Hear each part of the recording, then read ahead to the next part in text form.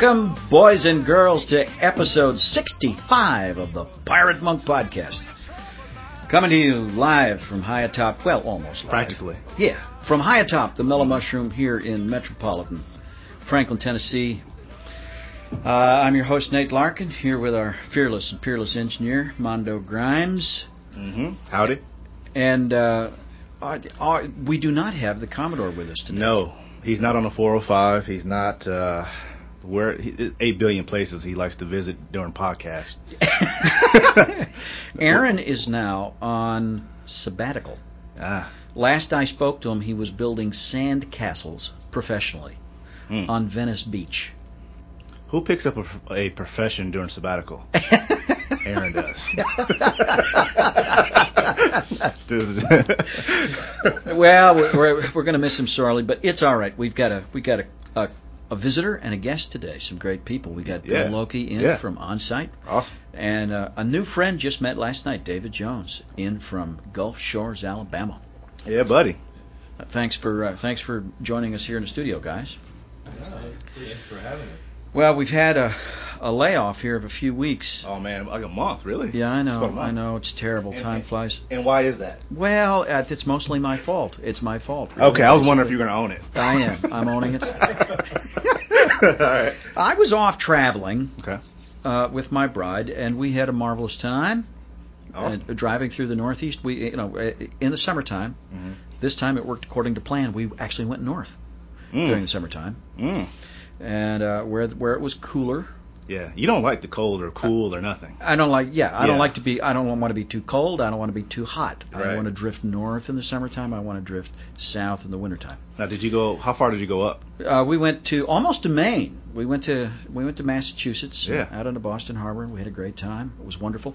I thought, and I had that I still had that massive writing project to complete, and I thought I could finish the NASCAR book on the road. Wrong. You set yourself up for that. So when we got back, I had to bury myself in that book, but hallelujah, turned it in, sent it to New York on Sunday. Yeah. It's done. It's in. And I feel like I got my life back. It's so good to be back in the groove and back in the podcast. And yeah, man. How about you? What'd you do during the layoff? Oh, man, there's been a lot going on. Went to July 4th, went to New Orleans. Oh. And this music festival down there. Of course, there's tons of them. Right. Spent some time with some friends down there. Interesting story. Went tubing and jet skiing. I had an accident while tubing. Oh, no. My buddy is kind of like one of those Evel Knievel wannabes. Yeah, right. And he has a drive to throw you off the tube.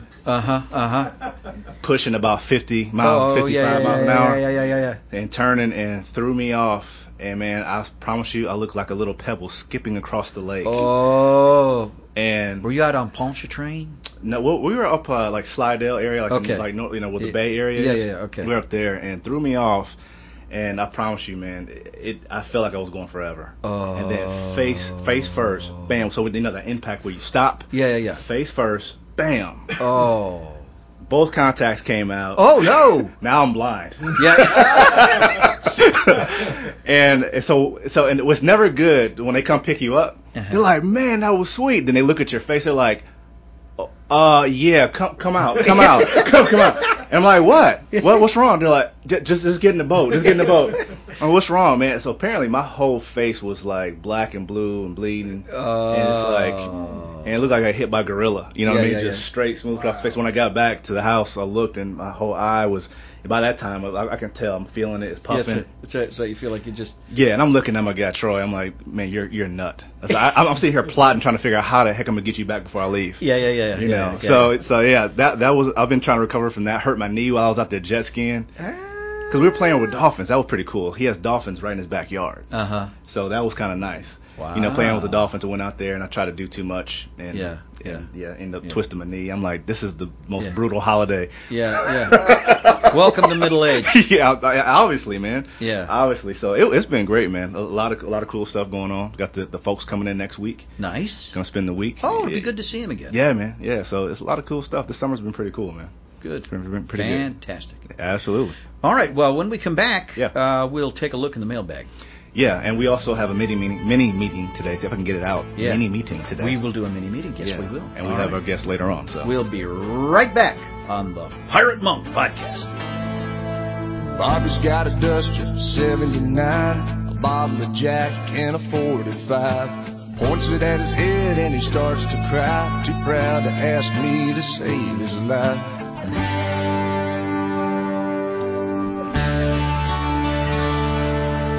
Billy's in a limo on the Upper East Side, playing Russian roulette with the long white line. His wife gets a call at 3 a.m. saying Billy ain't never coming home again. She asked me why, and I said I sure wish you believe, but everybody's free, and I'll help you if you ask me to. I gave every star a name, the sunshine and the rain, but I can't decide the road you choose. That's up to you. I'm only Jesus.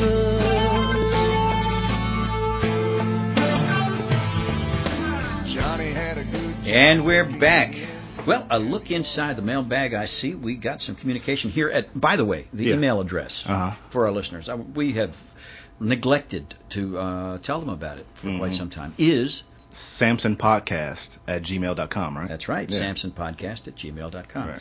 Now, Justin Tripp knew where to get us, and so he sent us this note. Hey, Podcast Pirates, this is Justin from the Palatka Pirates. I really enjoyed the podcast lately.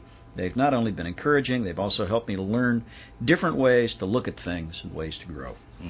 I've been really wondering lately how I would be able to take my Silas relationships to a deeper level. Half the time, it feels like most of the calls are just a superficial thing. I'm not sure if it's just me, a selfish lack of concern, or what. I have some great guys in my group and some great brothers and friendships, but I believe I'm missing the mark somewhere. Any advice and direction would be greatly appreciated. God bless you guys and what you do. Yeah. I think that's a great question. Absolutely, man. Yeah. And in my experience, it is always a struggle. We always have to be intentional. It goes against our natural inclination, I think, to get deep and stay deep with other guys. Yeah. I think, first of all, I think it's good to have realistic expectations. Not every conversation is going to be a real deep one. And sometimes we need the relief of a superficial conversation, just to kind of put ourselves back together. Right. But if we see in our regular relationship with the guy we're walking with as a Silas that we're just not going deep anymore, it's just here's what I'm doing, but we're not getting to what I'm feeling. We're not getting to the more uncomfortable emotions of fear, anger, and resentment, or sadness. If we're not talking specifically and currently about what's going on today, then that's a sign that the Silas relationship is just degenerating into a superficial friendship. And it has such potential to be so much more. It's a tragedy to let a Silas relationship degenerate to that point.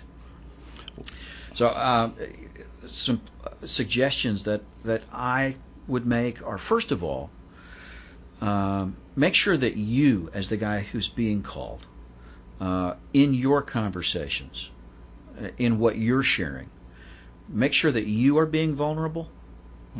Vulnerability goes both ways. Make sure that you're sharing your weakness. That helps encourage your friend to share his. And I think it's crucially important to anchor those daily phone calls that you get from the guy you're walking with, as Silas, with a regular meeting. I like to meet my guys once a week. Typically, it's a 1-hour thing. I meet him early in the morning. That's how it works for me. We grab a cup of coffee and start a walk. And it's really helpful to agree together to walk intentionally down the path, so that each week you're tackling another piece of that path. You're asking a guy to do a little homework, to in his daily journaling to write a little bit about the course and consequences of his attempts to live apart from God, for example. To get specific on where he is in his own heart in relationship to his own story. And I know that still is undefined for a lot of our guys. That's why next project I'm tackling with Dave Bunker, who we've had a couple times here on the podcast. Oh, yeah. Dave and I are going to get working this summer on a guide for the path called The Path of the Pirate Monk. But meanwhile, a trip to a 48 Hours of Frankness, or a refresher with some guys. If you've already been there, a return to some of those exercises will help take your conversation deeper than the typical male conversation would ordinarily go. Anything to add? Well, I'm just curious. I mean, I've heard this quite a bit from some other guys that I know, and I've heard the question. I love it, but it just seems like it's not doing anything for me.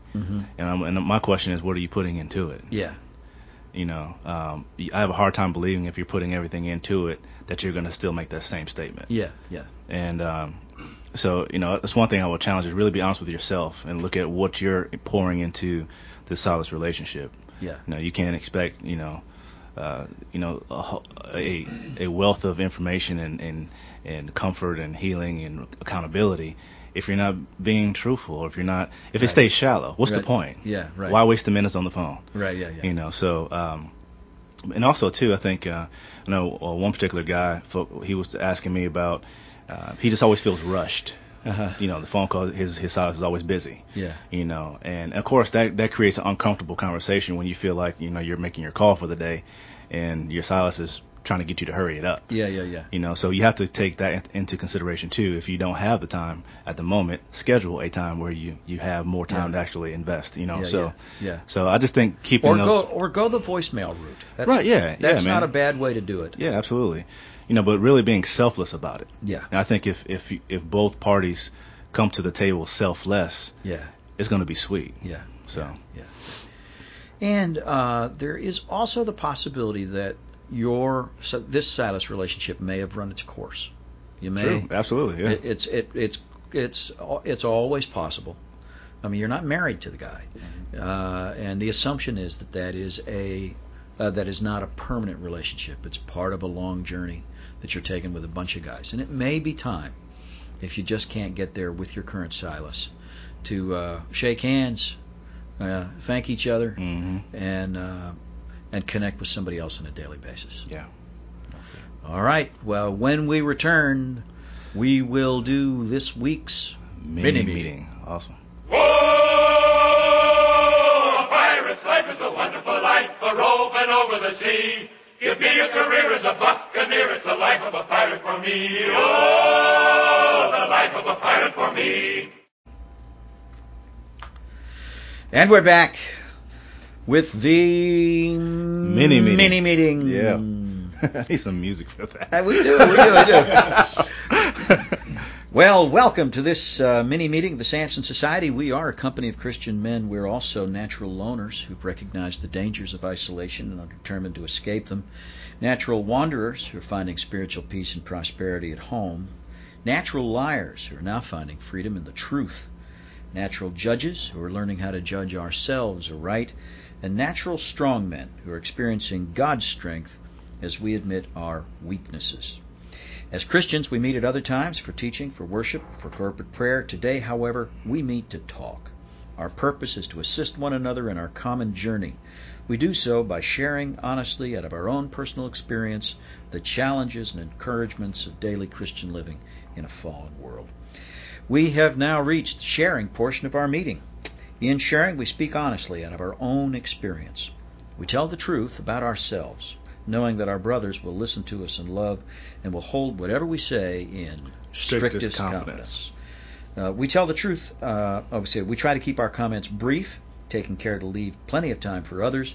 We address our statements to the group as a whole rather than any one person. As a rule, we refrain from giving advice to others or instructing them during a meeting, believing that such conversations are best reserved for private moments between friends. The suggested topic today is comparison. Yeah. Comparison. But we're not confined to that subject. You may speak about any issue that's currently commanding your attention. The floor is now open. Well, Mondo. Hey, Mondo. You looking at me, it kind of picks me. Is that what he meant by that? Yeah. Comparison. First thing that comes to mind is how I am versus what I desire to be. That's the first thing that struck me. And I think daily I think about that. You know, I compare where I am compared to what I have jotted in my head or down on a piece of paper. You know, my personal goals as far as my being, personal achievements, family life, things of that nature.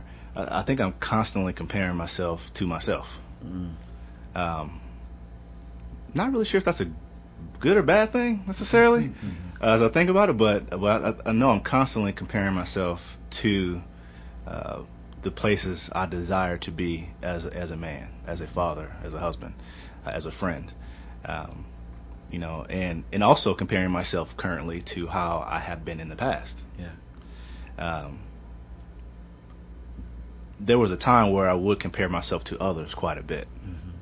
And I found myself chasing constantly. Just constantly chasing the wind, never catching it.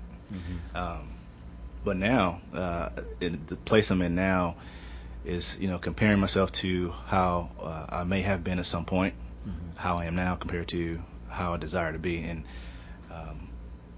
there's a fine line, I think, between where I can stay healthy, but it's one click over and it becomes unhealthy, I believe.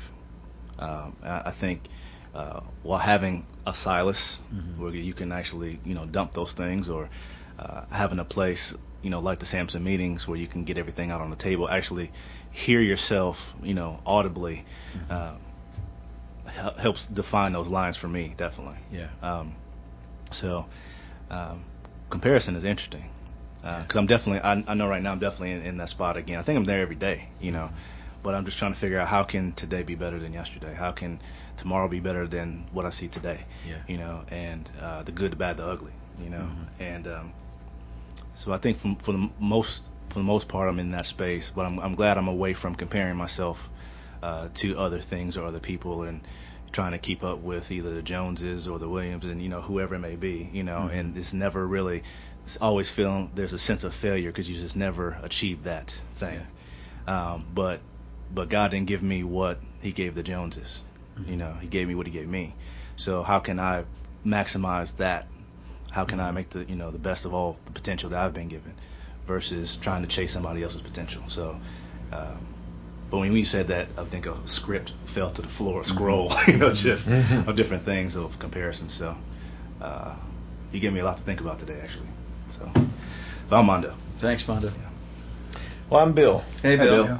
And as soon as you said comparisons, one of the things for me was I go to the place of contempt. Because I either, if I'm comparing myself with you or with someone else, I either usually am trying to find how am I better, so I'll feel good about me, or I'll wind up seeing how I don't compare well, and I have contempt for myself. And I find myself that on my better days, I'm like Mondo, I can stay away from the comparison. But on my normal days or my worst days, I find myself in that comparison place, at least with other people sometimes. And it's not a good place. And I know that if I can take some time in the morning to do some meditation or just kind of get that connection back with God, to go, wait a minute, okay, I'm going to be all right today. Then I can really let that go. But I oftentimes had a person ask me one time, how do you know when you've been successful? And I thought about it, and I thought, oh, well, I guess when I've done like twice as much as everybody else, which, of course, never happens. And so I really put this pressure on myself, and that, again, never really works. And so the comparison thing, I know when I was had a sponsor one time that really helped me also in another 12-step group, and it really was helpful to help me see how if I can just lay that aside, it really does a lot better for me. And so I think my struggle is each day I have to just kind of watch where am I that day, and I always know if I wind up doing that, if I find myself really trying to do that comparison, that I'm usually in some sort of shame, and some sort of shame spiral has hit me, and I'm trying to find my way out of it. And if I can at least think, well, I'm as good as this person, or I'm doing as good as that person, and that really doesn't matter. It's what's going on inside of me. And if I can usually find the source of that shame spiral, then I can usually bring myself back up out of that and find what I'm feeling, which kind of as you were talking earlier, even with the person that had written in. And that makes a big difference for me. Then I can go there and find where the source of where I am okay from. So thanks. I'm Bill. Thanks, Bill. I'm David. Hey, David. Nate, thanks for allowing me to sit in, because I'm the ultimate Samson new kid on the block, I guess you could say. Having read the book recently and driving up for a meeting. When I think of comparison, the first thing that popped into my mind was not comparing myself to other people necessarily, but comparing myself and my righteousness to God's righteousness. The Bible says that us versus God, our righteousness is as filthy rags compared to that of Jesus Christ. And sometimes when I get to those places that Bill was talking about, where the shame cycle starts and the comparisons with other guys, I have to just go back to that and realize that nothing that I can do will put me on a pedestal anywhere near my Savior, and I have to lean on Him for all of my needs and my wants, and it's a place of humility where we have to just humble ourselves before God and say, hey, I'm as a filthy rag, but because of what you did for me, I'm also an heir to the kingdom of God. So, and that comparison is far beyond our comprehension. But I'm just thankful for being here and being able to experience this. If there's anyone listening today who may be contemplating, further delving into this, I would just have to say, after attending the meeting last night and fellowshipping with you guys and being around you guys, this society is not for the faint of heart. It's for guys that want to get real. And I'm to that point in my life where I'm at a stopgap, and it's time for me to get real. And just so looking forward to what God has for me in the near future through this Samson Society. Thank you. Thanks, David. Thanks. Yeah. Well, I'm Nate. Hey, Nate. Boy, it's amazing to me how deeply the instinct runs in me to compare myself with other people and to gauge my value based on how I think that comparison stacks up. And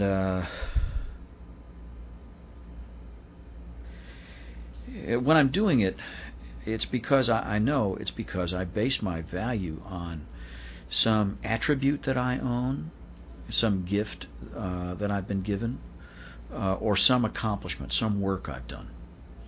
It's very much it's an external thing. It doesn't have to do with the essence of me. It's what I can produce, how I can perform, how I can look, and I base my value on that external thing. So that even if in my mind, and I have to admit it, all too often, I kind of pat myself on the back. I look around the room and I go, Larkin, well, you're the smartest guy in the room. Go you. That is so toxic for me, because I am valuing myself above other people because of something I have accomplished, or more often something I haven't accomplished, something I've been given. And in the process now, I am treating other people with contempt. And also because it's so important for the sick part of me, the sinful part of me, to be in that place. I have this urge to show people only my better side, to hide my weakness, to overstate my strength, to create and sustain a persona so that I can continue to imagine that I'm better than other people. And you just cannot have an authentic relationship if you're not an authentic person. Those conversations wind up fake. You can call it a friendship, but it's, well, you're going to have to bleep it if I say it, but it's... Yeah, I hear you. I'm in? Right. Yeah. And it is, in the end, just so sick and shallow. And for me to think that my value rests on some paltry accomplishment of mine, or some gift that I've been given. I do know that I am a restored son of the sovereign Lord, and I know in that regard I'm like every other man I meet in the Samson Society, and I'm not loved or valued any more or any less than anybody else. And what God desires for us, what He wants me to enjoy, is that perfect friendship between equals, where I don't need to impress anybody, and I don't need to feel contempt because I'm not identical to another one of His sons. If I can appreciate our differences without putting value on them, that's the point that Paul makes when he talks about the body of Christ. There's so much diversity, but there's no value attached to that diversity. One part is not any more valuable or important than another. And because, in this culture, God's made me a mouth. I have the ability, I'm fairly articulate, I can talk. I tend to assign more value in my own head to talking than to other things. And so then I talk too much. And with that, I'll stop. Thanks. Thanks, Nate. Thanks, Nate. That was abrupt. Guess you're going to keep talking. No, I just realized what the hell I was doing.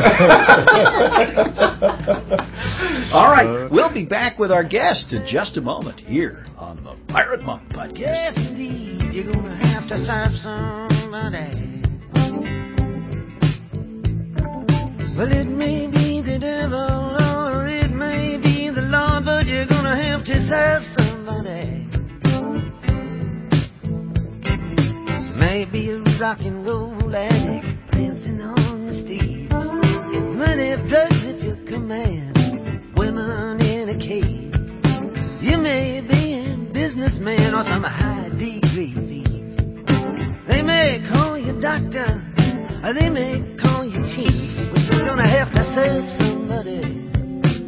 Yes, you are. You're gonna have to serve somebody. Serve somebody. Well, it may be the devil or it may be the Lord, but you're gonna have to serve somebody. And we're back. Say, I just got a text from Aaron. Uh-oh. On the job, had to leave at 5. Sorry. So 5 a.m. he had to go, presumably to the beach. Let's text him back. Sabbatical? ? All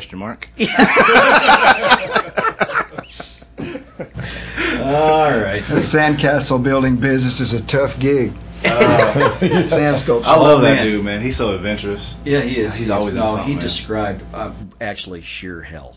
having to haul sand in buckets for 300 yards to fill and then water, and doing it all day long, and then pounding it. You had to consolidate the sand, Yeah. Yeah. And it's not 65 degrees, over there right now. Yeah. Good grief. Well, So he was out on Muscle Beach, but he said it's one of the top 3 people watching places in the world. I'm sure it is. yeah. Well, they don't have AC like we do right now. That's right. So. Okay, well, it's about time to interview our guest. By way of introduction, Bill Loki. Bill, what is your official title there? I'm clinical director. Clinical on-site. director at Onsite. Uh-huh. Okay. For those of you who have not heard of Onsite, actually, I've referred a great many people to Onsite, and we've had some pretty good representation there. This journey of recovery, it is a journey, and it takes time, and we can grow impatient. And it can become difficult to make sure you make a meeting on a regular basis, to make the daily phone calls. I want to tell you, sometimes there is great value into just taking a few days or a week out of your life to do nothing but recovery-based stuff 24/7. And that was suggested to me several years ago. I couldn't do a 28-day program. I could not go away from my life for 28 days, but I could manage 7. And it was recommended to me that I go check out a place called, I kept hearing about it from friends who'd been, who marked it as one of the pivotal experiences of their life. I go try out Onsite, a great organization and facility that's been around for how many years now? It's been 33 years. 33 years, man. In Cumberland Furnace, Tennessee, not far from Nashville. I signed up for their mothership program, the Living Centered program. And it was the best gift I have ever given myself, and I have since given it to some members of my family. I think that I went farther, accomplished more, experienced more in that week than I would have in another couple years of recovery.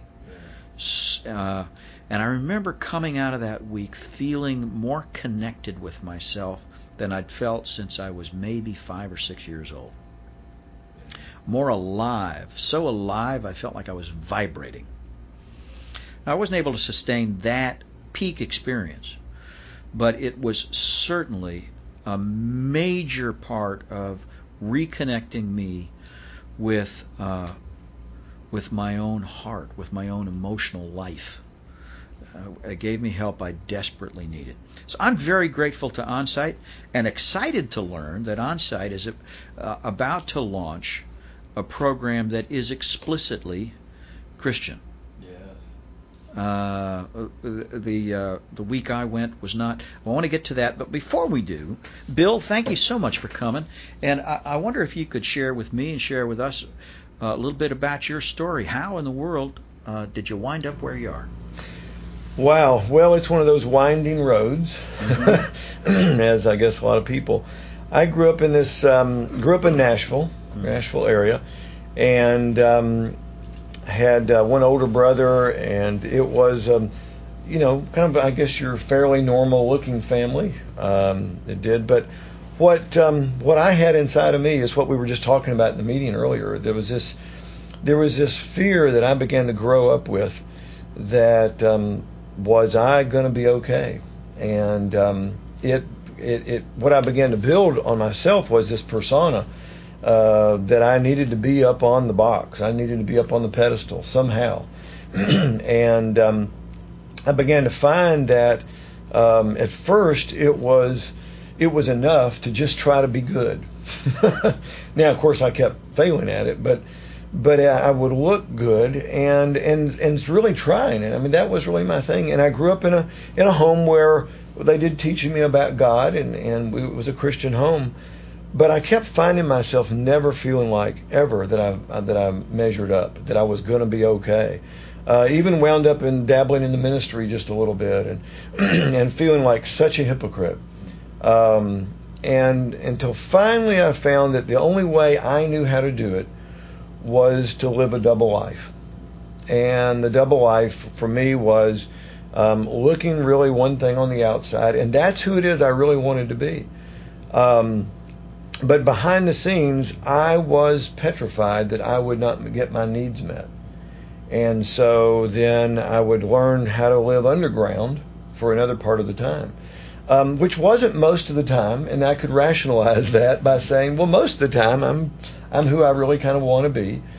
But what I found was there wasn't this sense of integrity that no matter if I got into a place where I was really, really lonely, then what I would do is I would say, well, then I kind of deserve to build this other relationship over here on the side where nobody else really knows about that. And that was a place where I finally began to come in and out of that for a good period of my life.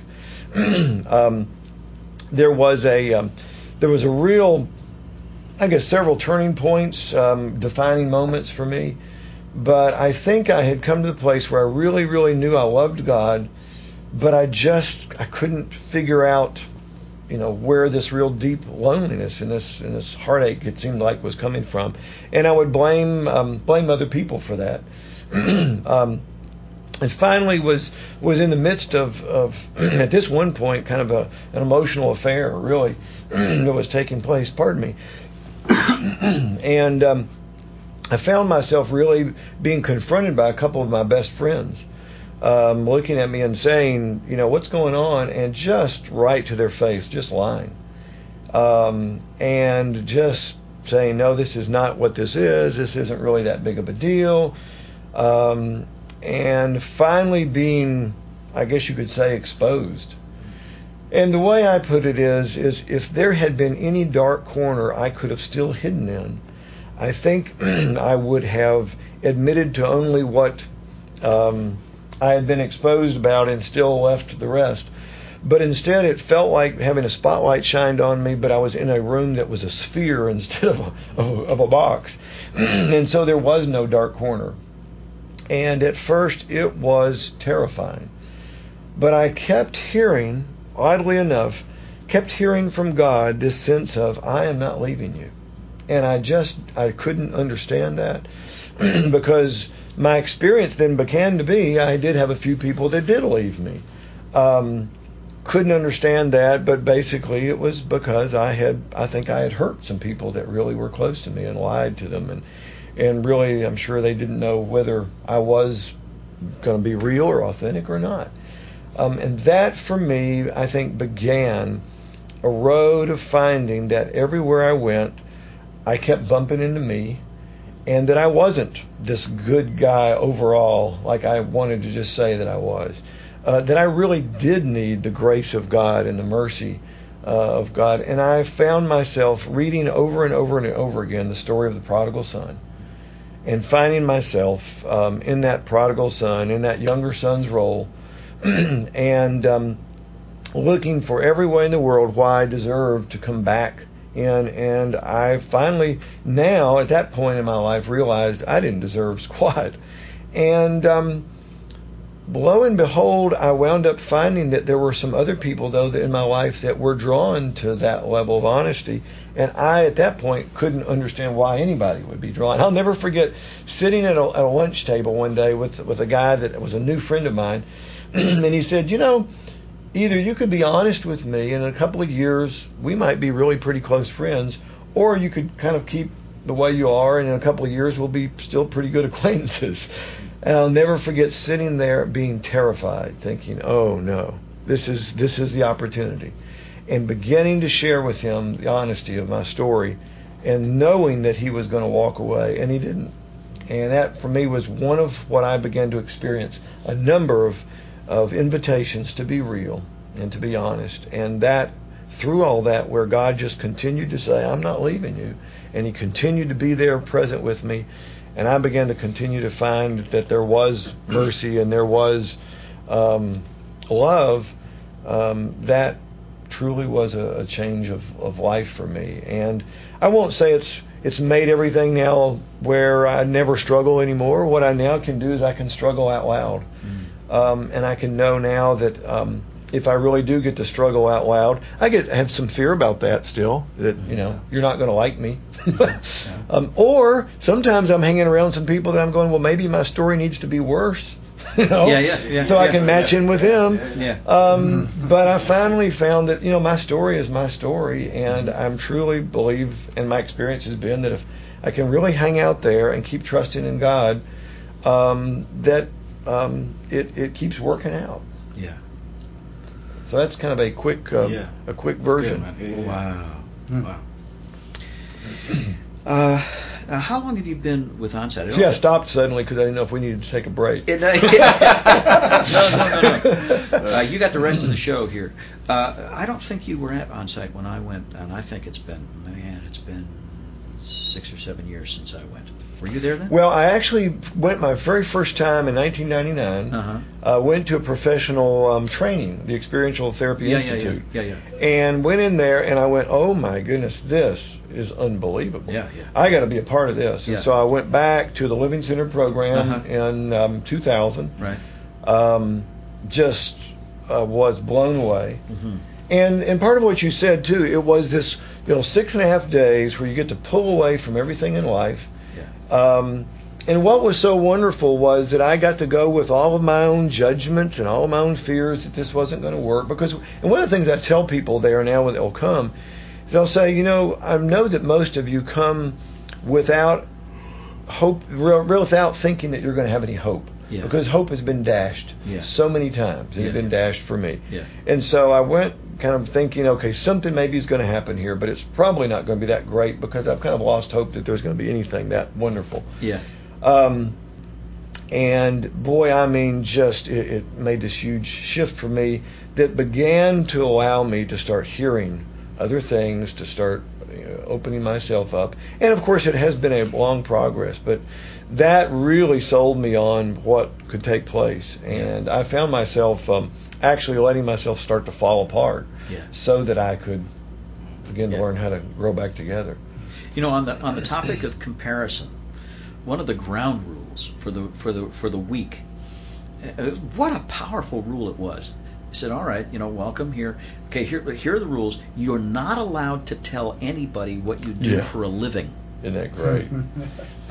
So I was there for a week, and it's astonishing to me. It was then. I mean, how much I base my judgments on what people do for a living. And deprived of that information, I was able much more easily to see them as people and equal to me, and we could just be in a room together.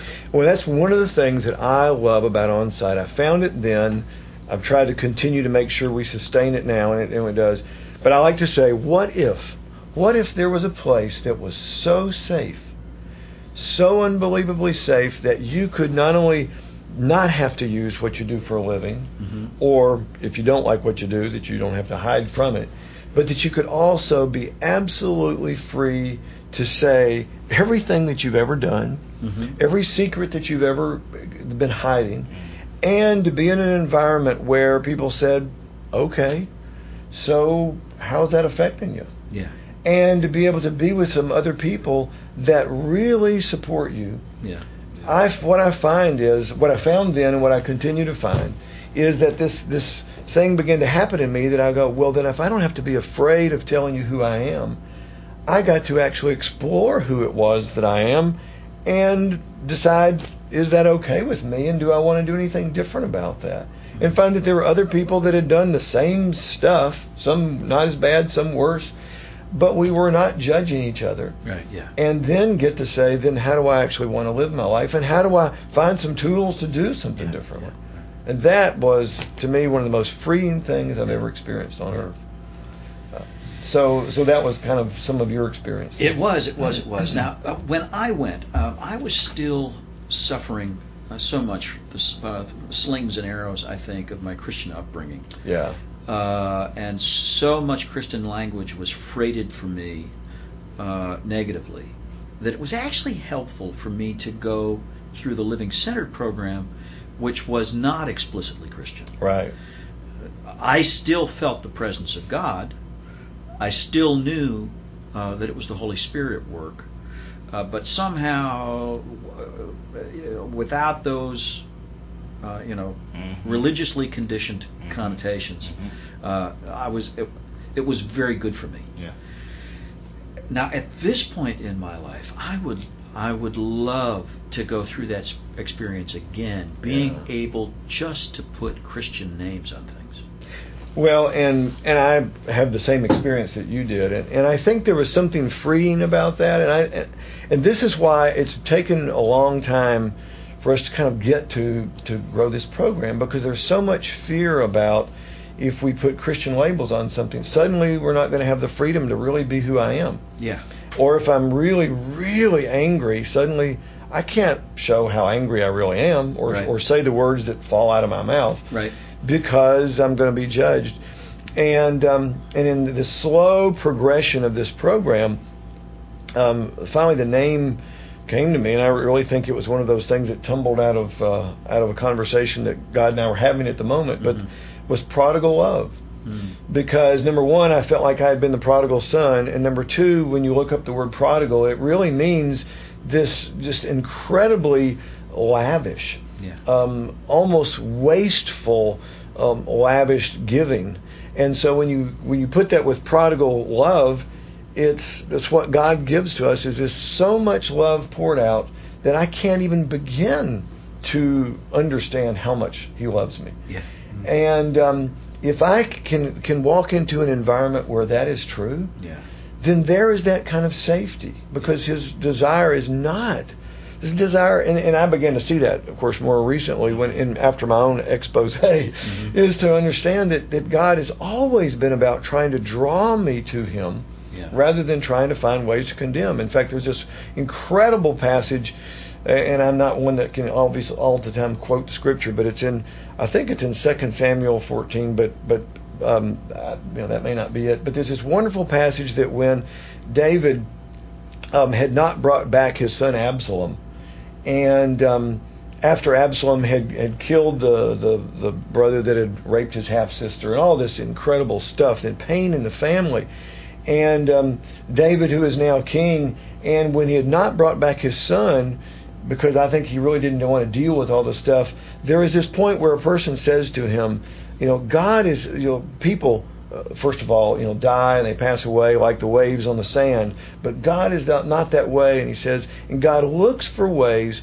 for the banished to not have to be banished any longer. And I just love that, because that's what it felt like for me. I felt like I was without hope. I felt like I was banished, and I didn't really deserve anything else. And it was God that came and rescued me from God. And that is the part that I could never understand. It's the God who I was so afraid of, and God says, well, here, let me hide you in the cleft of the rock. Let me hold you in my hand to keep you from the wrath of me.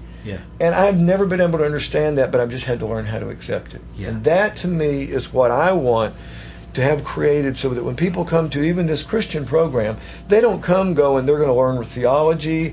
I don't want them to. I hope that this will be the last place in the world they would think to argue about theology. Because what I love that people will come away with going, oh my goodness, you mean God loves me too?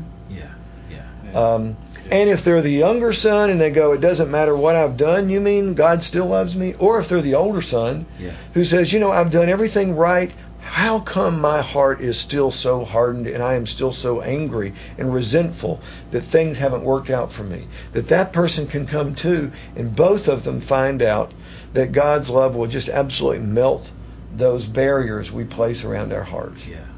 And that's the thing. One of the stories I tell there, and I grew up in a family that's like most people's, I guess. But we had some wonderful stuff. I had some great parents and an older brother that a lot of wonderful things took place around. But this one story was one of those not so great moments. And something had happened, but my mom and I had gotten into it that morning. I was in 6th grade, and I was in 6th grade classroom, and my mom came and knocked on the door and called me out in the hallway. And she was still in that agitated state, but she asked me, would I forgive her? And I was in that place already in my life that I was not being honest. I didn't want people to know how I really felt because I thought I would be rejected. And I remember standing there in that moment in the hallway thinking, maybe I can be honest and maybe I can say what I really feel. And I remember saying to her, Mom, I don't know, because I wanted to talk about it. And what I got in that moment was her own place from her own woundedness. And she made this kind of exasperated yelp and walked down the hallway away from me. And what I did is I turned and faced her and began to yell down the hallway, I'm sorry, I'm sorry, I'm sorry. And what I was sorry for was not that I'd done anything wrong. What I was sorry for was I was afraid my mom was leaving me. Not that she was going to physically leave me, but that emotionally I wasn't going to be on that pedestal anymore, and I didn't know how I would survive. And now she was dealing with her own frustrations in life and feeling in that moment, I'm sure, the shame of her own son not being willing to forgive.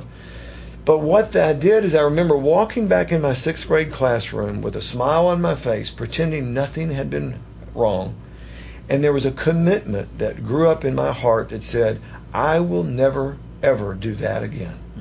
I will never be honest about my feelings because that did not go well. And the rest of my life, I have learned that I've been living with this commitment. A commitment to not show you who I am because I will get abandoned. And so I have to do what is against my nature, what it seems at least, is to begin to keep letting people try to know who I am, at least the majority of the people that I feel like there's some trust in. Because to go back to that way of living and protecting myself is not the way that I want to live, and it certainly didn't get me anything that I really wanted in life. And to me, what I find that it takes place at On-Site is that we give either some of our programs are 6 days, some of them are 4.5 days, where you get to come and just drop all of that and get to be with some other people. So whether it's the Living Center program or the Learning to Love Yourself program, or we've got a trauma program, we've got a healing sexual issues program for men, or this Prodigal Love program, and then there's also some couples program. And the Healing Money Issues. And the Healing Money Issues program. Yeah, that's awesome. And then we've got some intensive programs where it's either one individual and a therapist for 4.5 days, or a couple with a therapist for 4.5 days. All of those, no matter which one, and we'll help you find which program may be best for you.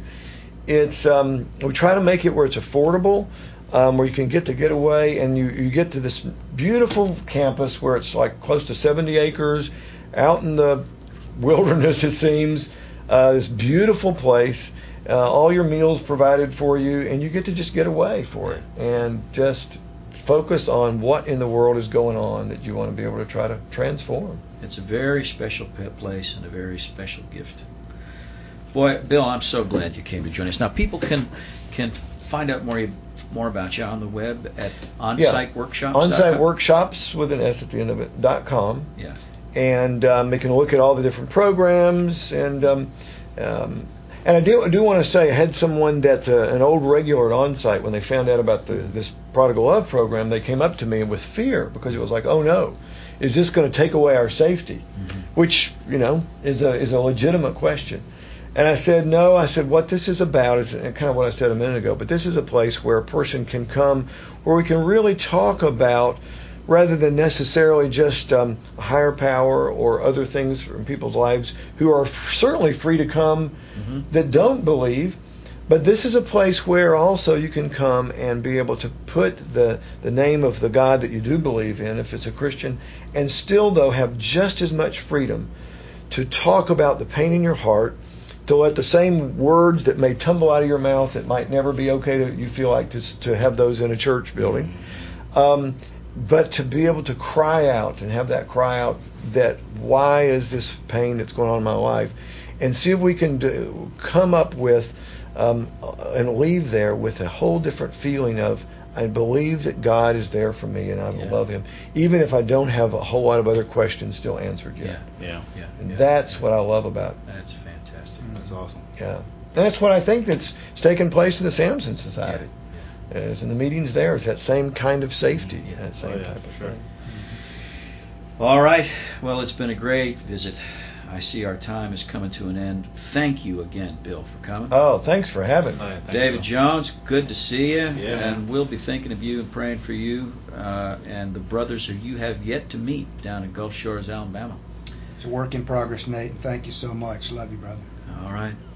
Until next week, Nate, Mondo, wishing you all the best from the Pirate Monk Podcast.